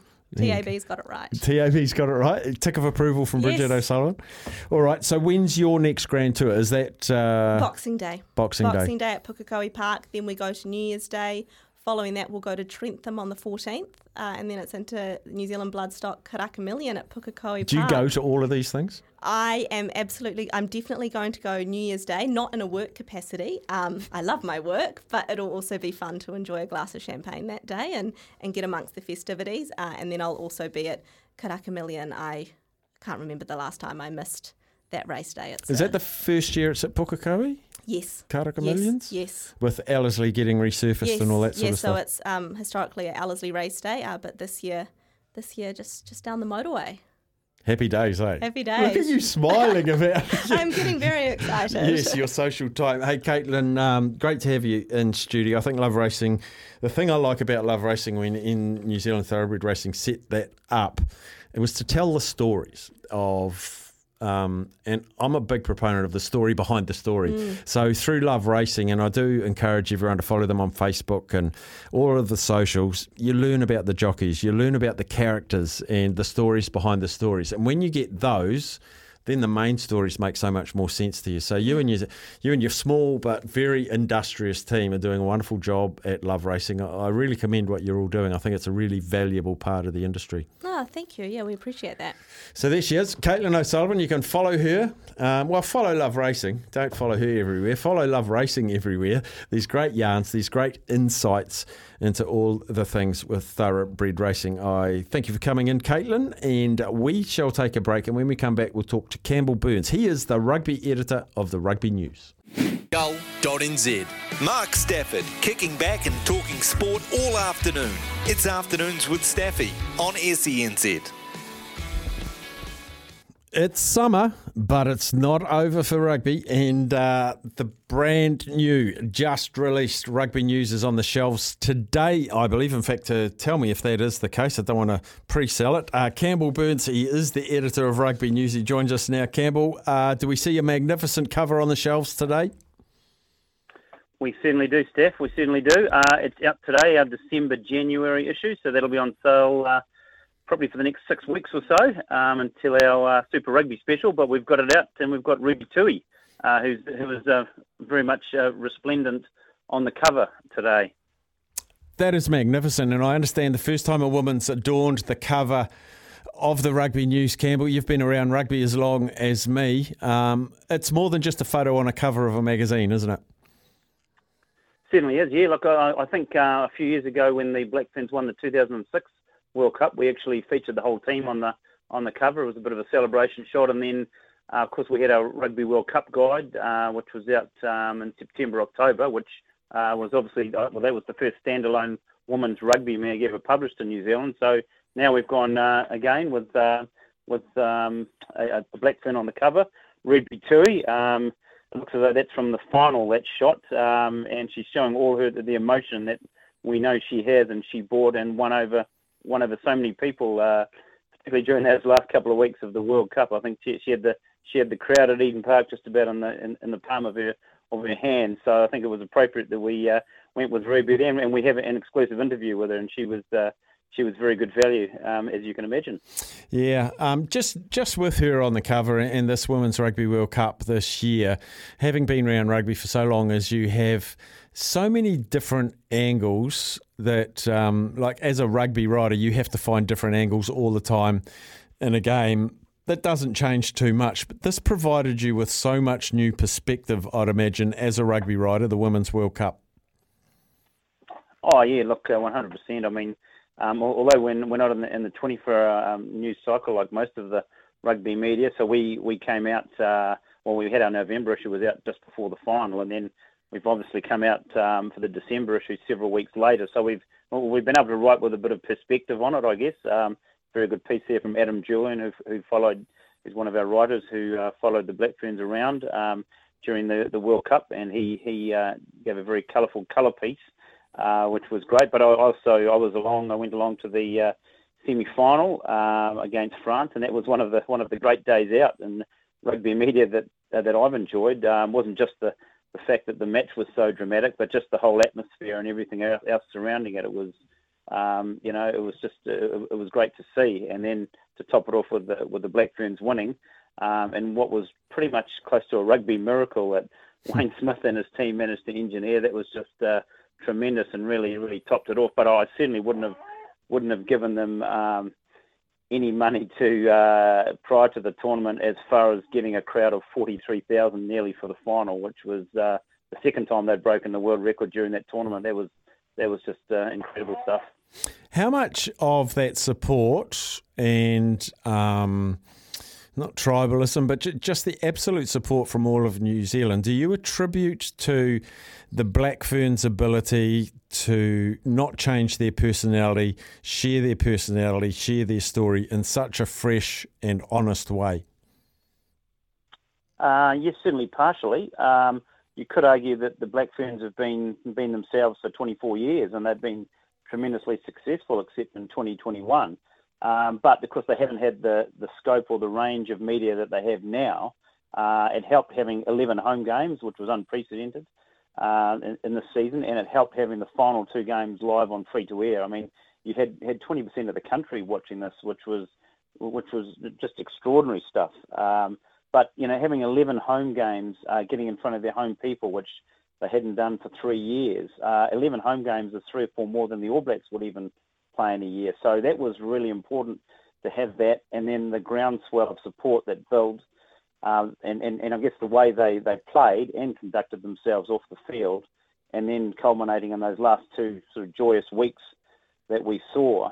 We hadn't seen anything like that in New Zealand rugby, but also it is amazing when you put some rugby on free-to-air and it draws in new fans. You have people like Ruby Tui, who's got an amazing backstory, and just I guess from what we heard and saw in the media with the girls and what they were feeling, what they were saying, it was authentic, it was genuine, and it was great that they won over so many new fans and some old ones. What are the main lessons and main takeouts you would hope that New Zealand rugby, and more particularly the All Blacks, could take out of not on-field but maybe off-field performance by the Black Ferns? Yeah, well, I think the All Blacks to a certain extent try and relate to their fans, and they often do that through social media as much as anything. But I think they've got to have a look at themselves, the All Blacks, and say that not all media are the actual enemy. I think there are some good and bad media, but they've got to approach it with sort of a fresh look, I think, the All Blacks. It helps if you're winning, for sure. But, yeah, they do have to be more themselves, like the Black Ferns have been, than we have seen in recent years. And whether that's just been coached out of them or coaxed out of them, I'm not too sure. I think there's some genuinely good guys amongst the All Blacks, but we don't always see that when they talk, because they're afraid of saying the wrong thing. Whereas, I just got the impression that the Black Ferns were just thriving on this extra media and this extra attention, but they weren't trying to be anything other than themselves. Anything they changed was the way they played the game, and that was, without having that bedrock of structure, which they've been successful with for so long, they were able to really tweak things there. So that was, it was a tribute to what they'd done under Wayne Smith. Yes, so you've mentioned Wayne Smith there, and he's probably the only living, breathing character that's been at the very top of both All Blacks and Black Ferns, and I have never seen a more happy, open, convivial, almost a jester sometimes, Wayne Smith at a World Cup. He was absolutely loving life. He was, yeah. I don't know. He had that strong connection back with the late Laurie O'Reilly, who was a very good mate of his back in the day. So I think that was a key driver for him. But clearly, he came in under very difficult circumstances back in March, April, when the review was happening, when Glenn Moore was stepping down. He wasn't keen to step into the head coach role, but the way he was able to embrace this, and all the while with the Black Ferns trying to embrace full-time professionalism, they obviously responded, got themselves in the shape of their lives, and then started to play a style of play that was high risk and very high reward. It wasn't perfect. There were mistakes. Their kicking game wasn't always on point, but they played fearlessly, and I think Wayne Smith just drove that, and clearly he made the right call to say we're not going to be playing like England or France. We're not going to have as much structure, and it was absolutely the right call. And as it happened, they still had a bit of luck, and they may not have even won this. Certainly, if Joanna Nungwu hadn't won that last jumped for that last line out if the French kicker hadn't bottled it under pressure in the semi. But I think they earned some luck, the Black Ferns, and I think, Wayne would say this has probably been his most enjoyable assignment of his very long and very successful rugby career. Bang on, Burnesy. All right, mate. Really appreciate you jumping on today. The rugby news, it's in bookshops and supermarkets. Certainly is, mate. Yep. If you're not already subscribing, it's out today everywhere and on sale for a while. It's only $11.50. But we do have not just women's rugby. There is an All Black season review by Phil Gifford. There's a Where Are They Now on John Sturgeon, and Kieran Reid pays tribute to one of his old teammates, Luke Romano, who has hung up the boots after a very fine career. So there's all sorts to get your teeth into in rugby news. Oh, can't wait to read the Luke Romano, just one of the absolute characters of New Zealand rugby, isn't he? I bet you that's a good read. Have you had a little squiz? Of course you have, you're the editor. I have indeed. Yeah, no, that was a nice piece there by Kieran. I think they bonded over lineouts, those two. And of course, I should mention also there's an exclusive interview with Kendra Coxedge, another one who's hanging up her boots. Real fairy tale finish for her, but she was really interesting to have a yarn to. And indeed, she's going to be joining us as a columnist in 2023. So it's going to be great. Oh, brilliant. Oh, she's going to have to sit down and get a pen and paper out. That'll be different. It certainly will, but she's got so much knowledge. I think she might be looking at the coaching ranks as well, but she might better contribute to us, and I'm sure she's got some valuable stuff to pass on. Sure she will. Burnesy, always good to chat, buddy. Thank you so much. Very good, Steph, and you have a Merry Christmas, and also to all your Sens listeners out there too. Cheers, buddy. Thank you, and to you and yours at Rugby News. Wonderful magazine, Rugby News. So go into your bookstores if you're not subscribed. If you are, it'll probably arrive today. If you're not, supermarkets, dairies, bookshops, you wouldn't have to look in too many before you found one, and the resplendent Ruby Tui will be on the cover. And great news there that Kendra Coxedge is going to be a columnist for them next year, which will bring great perspective as well. We're coming up to news, sport and weather. Remember, 3 o'clock, thanks to Oppo. Phoenix Nation with Ricardo Ball will be with you from 3 to 4. But in the next half hour, we've got Show Me the Money, we got the Vault, we got the Back in the Day. It's all coming up after the news. Thank you, Johnny Mac. If you want to have a crack at Show Me the Money, give us a call now. 0800 150 811, a 4-leg multi. Myself, Sammy. Actually, I haven't even thought about which one I'm going to do, Sammy.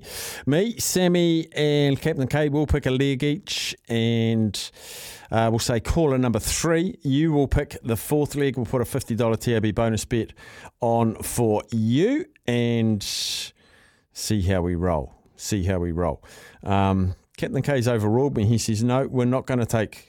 We're going to spin the wheel. Okay, we're going to spin the wheel. I'm not allowed to say what caller number it is. Okay.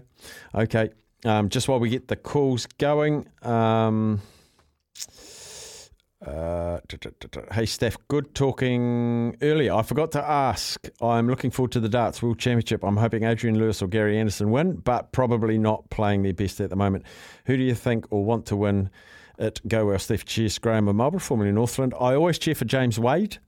Because I got to know him quite well. Whenever he comes to New Zealand, we go out for a curry. And him and his wife are fantastic, and his son, cool family, always a big James Wade fan. And outside of him, probably Michael Smith will be the one I'll be cheering for. Probably Michael Smith. It's time. Good to hear from you, Graham. Time for Show Me the Money. Show you the money. Not show you. Show me the money. Show me the money. I need to feel you, Jerry. Show me the money. Jerry, you better yell. Show me the money. Here we go with Show Me the Money. Sammy, you're just going to have to tell me who it is because I don't know who's on. After Keir's spun the wheel, I think we've got Scott down in Christchurch. Scotty, Christchurch. G'day, Scott. How we doing, boys? We are good. Look, I can just tell straight away you know exactly what you want to take. Oh, I've got a fair idea where I want to go with it. Yeah, okay. You go to those places, mate. You go to those places. Steph, I feel like you should kick it off. You haven't kicked it off in a while. Why don't you start us off? Well, I'm going to do a Sam. Oh, dear. I'm going to stick with my onions. Oh, I thought you were going to do an NHL bet. I was chomping at the bit. Well, I won last week. Yeah. Remember when you won with the Dallas Stars? Yeah, no, I won just with ice hockey. Oh, with ice Yeah. hockey. You won with the Dallas Stars, though. I did, yeah. So I won with Buffalo Bills last week. I'm going Buffalo Bills again.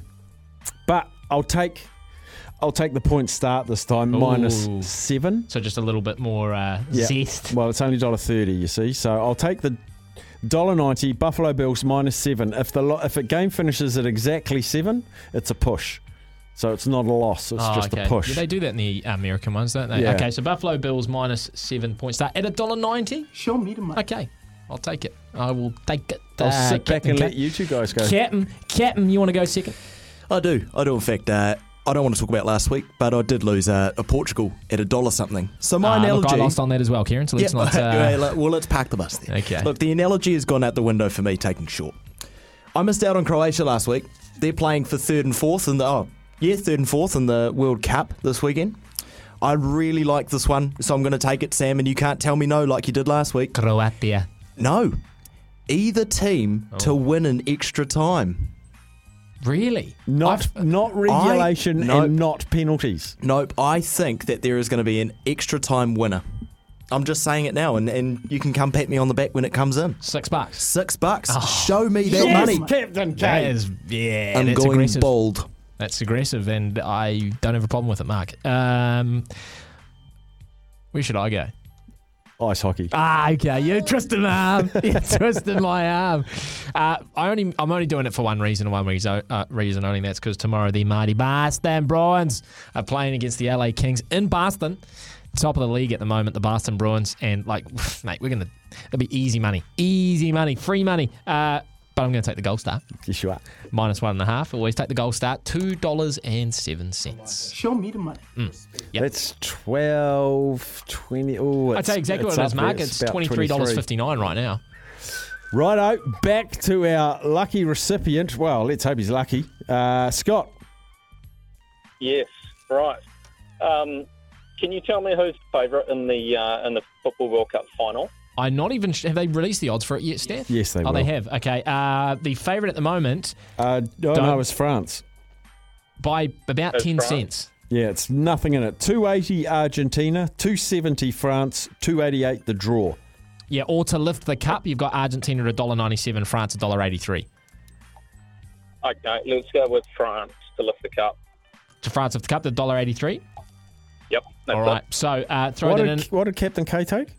He took the Morocco, Croatia, either team. Okay. $6. So we tally all that together. Scott from Christchurch. And hey, might I remind people, Steph, this is our last Show Me the Money for 2022. So last chance to win. Can we go out with a bang? I think we can. We won our last one last year. Really? Yes. Oh, bodes well for you, Scotty. So $43.18. We put $50 on that, my friend. It comes out at $2,100.21. Come on, Scotty! Come on, Scotty! That'd be Surely. nice, wouldn't it? Oh, that'd be amazing. That's your Christmas ham right there. Too right. There might be a few boxes of beer with it. Yes, and gold leaf glaze indeed. Beautiful. Awesome, buddy. Thanks for having a crack. Hey, thanks, guys. Appreciate it. Merry Christmas. You too, bud. You too. Scotty from Christchurch. 2,000, how much? 2,100. Yeah. Go Captain K. It's always the one that, if that was to come in, the biggest thanks goes to whoever picked the biggest odds. So that's Captain K. He's chucked himself out there. The lowest percentage chance of happening, but the greatest percentage chance of accolades if it wins. And Captain K's got this weird aura about him, Steph, when there's a pick that he's really confident about, and it generally comes in. I mean, I'm thinking about Melbourne Cup Day, and he had who was it in Melbourne Cup? Gold Trip. Yeah, and he just had this sort of air of confidence about him, which I'm not going to lie, kids, you didn't have that last week with Show Me the Money. You know, 2 years in a row. Yeah, I've 2 years in a Melbourne Cup. Cup. So I back him at the $6, Steph, to be fair. Back him at the $6. You know what else we're about to give away? Potentially. What?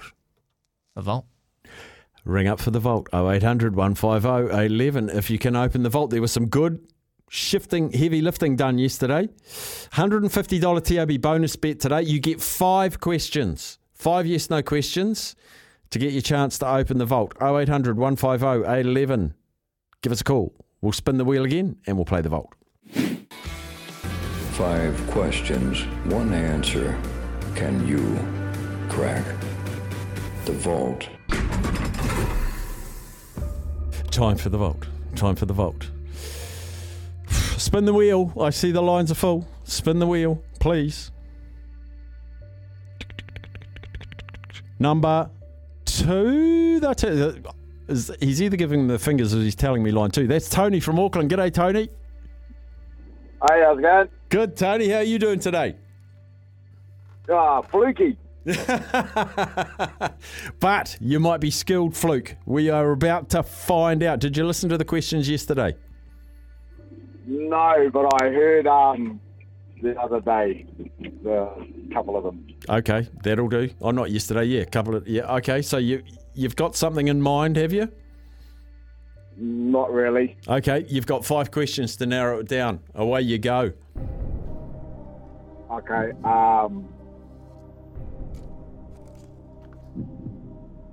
Okay. First question was is involved females only? Does it involve females only? No. Okay. Does it involve rowing? Does it involve what, sorry? Rowing. Rowing. No, it does not involve rowing. Okay. Well, I didn't listen because I haven't got a clue. We can give you 2. We can give you 2 of the questions from the first day, if you like. I know it was the Olympic. I know we're still on the same one, right? It was not between before. It was before 80 and after 2000. That was one of them. No, it's not. I'll give you the 2. I'll give you the 2 that we got the other day. It was, does it involve a team sport? And it was yes. And is it in the southern hemisphere? And the answer was no. So it's involving a team sport, and it's in the northern hemisphere. Okay, all right. And you've had 2 so far today. He's 2 so far today. Does it involve soccer? Does it involve soccer, Sam? No, it does not. Oh, wow. European. Okay. Does it involve rugby? Rugby, Sam? No, it does not. Oh, wow. Are we going back to 500 again, Steph? Looks like it. Okay. Is it an Olympic sport? It is an Olympic sport. And that is your 5th question. So now, what is this iconic moment in sport that is not rowing, soccer, rugby, and not involving females only, but it is an Olympic sport? What is this iconic moment in the Northern Hemisphere? Far out. I wish my name was Grant Nisbet. Okay. Let's just go. I don't know. Let's just go. Who won the World Cup? Let's just go. Jamaica scores a goal. I don't know. I don't know about the Olympics. I don't know. I tell you what. I don't know. It's wild game. I tell you what, Tony. I'm getting the sense you don't know. I haven't got a Brazil's monkey, mate. Right. I'll tell you what I'm going to do. I'm going to put Brazil's monkey into the vault combination here and see what comes out the other side. Brazil monkey scores a goal for Jamaica. Well, you never know what might happen, Steph. No. Close, I thought, but no. Never mind, Tony. Thanks for having a crack, bud. Sweet. There he is. Tony, enjoy your Thursday and your Friday and your Christmas. Now, remember though, Steph, we got to give it away tomorrow. So we're just going to keep going until we get it tomorrow. So people get 3 questions, guess. Yep. If they don't get it right, next person, 3 questions, guess. Yep. $200 TAB bonus bet. That's the one. For Christmas. Yeah. You've got an update on our $500 vault winner. Well, I don't know if he's going to like me doing this. Was it Mark? Matt. Brad. I'm getting Mark from Kez. I'm getting Matt from you. No, it's Matt. It's Matt from Blenheim. Agent M. Oh, it was Matt from Blenheim. Yeah, Matt. No, he was giving us updates yesterday. He won't like me doing this, Matt. But in fairness and interest of our audience who are out for information, Matt got $500 in bonus bet, Steph, which equates to basically $10.50. And he used 5 of them yesterday. Yeah, and unsuccessfully. And was giving us updates. Unsuccessful. So he put a couple on today. Actually, he said, boys, I'm going to reload, and I'm going to put it all on the FIFA World Cup semi-final between Morocco and France. And let me tell you some of the tips that came in here, Steph.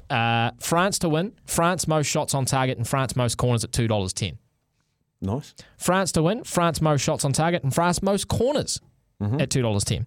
France to win, France most corners in each half, and France most shots on target in each half at $5. And boosted, Kylian Mbappe, first goal scorer, and France win at $5. Now, a lot of most shots on target there from France, as well as most corners, and they didn't get the most corners. I'm pretty sure the shots on target were equal. So, unfortunately for Matt, that $500 has just disappeared into the ether in the space of 72 hours, Steph. Reed, I see your text, and I agree with you, mate. I absolutely agree with you. You should see the faces I make in the studio here during. What during did the Reed Vaults and say? Times. I won't. No, that's just between me and Reed. Oh, okay. Yeah. Okay. Little On your private Reed. text. On your Reed. Hi, guys. What was Steph's pick? Steph's pick was Buffalo Bills -7 in their NFL game. A straight 7.0. So if it's 20 to 13, it's a refund. It's a push. Tim, that was my pick. We will take a break and we'll come back with a look back in the day. Gull, fueling your mission. Pop into your local for some good value fuel. Gull.nz. All the afternoon delight you'll ever need. It's Afternoons with Staffy on SENZ. Here's what happened back in the day. Just before I tell you what happened back in the day, remember that Dog Speed is on Sundays, 12 to 1. Thanks to GRNZ, we actually heard from Edward Rennell, their CEO, earlier today. But Dog Speed, 12 to 1 Sundays. Rozzo and Dan Roberts will bring you that. And also a reminder that the Cancer Society's longest day is on. Register at longestday.org.nz and raise money for the crew at Cancer Society. Had a text through as to why the Ashburton races have been abandoned. It's been quite a bad incident there with a bit of a crash involving horses and jockeys. There's a few stories floating around about what's gone on, but we tend to wait for the official line. So not great news that there was a pretty bad accident on the home straight in race 2, I think it was. So we'll update you as we find out. On this day, on December 15, 1925, the first Madison Square Garden was officially opened with a hockey game. Capacity crowd of 17,000. The New Americans went down to the Montreal Canadiens 3-1. In 1930, Don Bradman took the first of only 2 wickets in his career when he got an LBW to the West Indian batsman Ivan Barrow at the Don's home ground of the Adelaide Oval. In 1961, unprecedented media attention around US amateur champion Jack Nicklaus. He arrived in Miami to practice for his pro debut. There was an 18-hole exhibition against Arnold Palmer, Gary Player and Sam Snead. Wowee, the biggest names of all. This day in 1995, OMC released How Bizarre. There you go.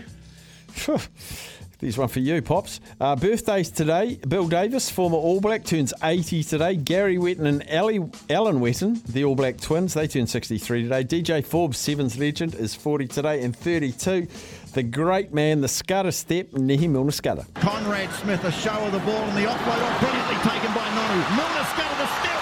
Nehi Milner Scudder will score. Oh, brilliant try. Oh, he's good. On this day in 1964, the number 1 movie was Hush.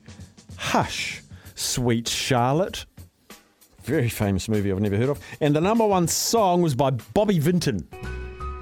Lonely, I'm Mr. Lonely. I have nobody for my own.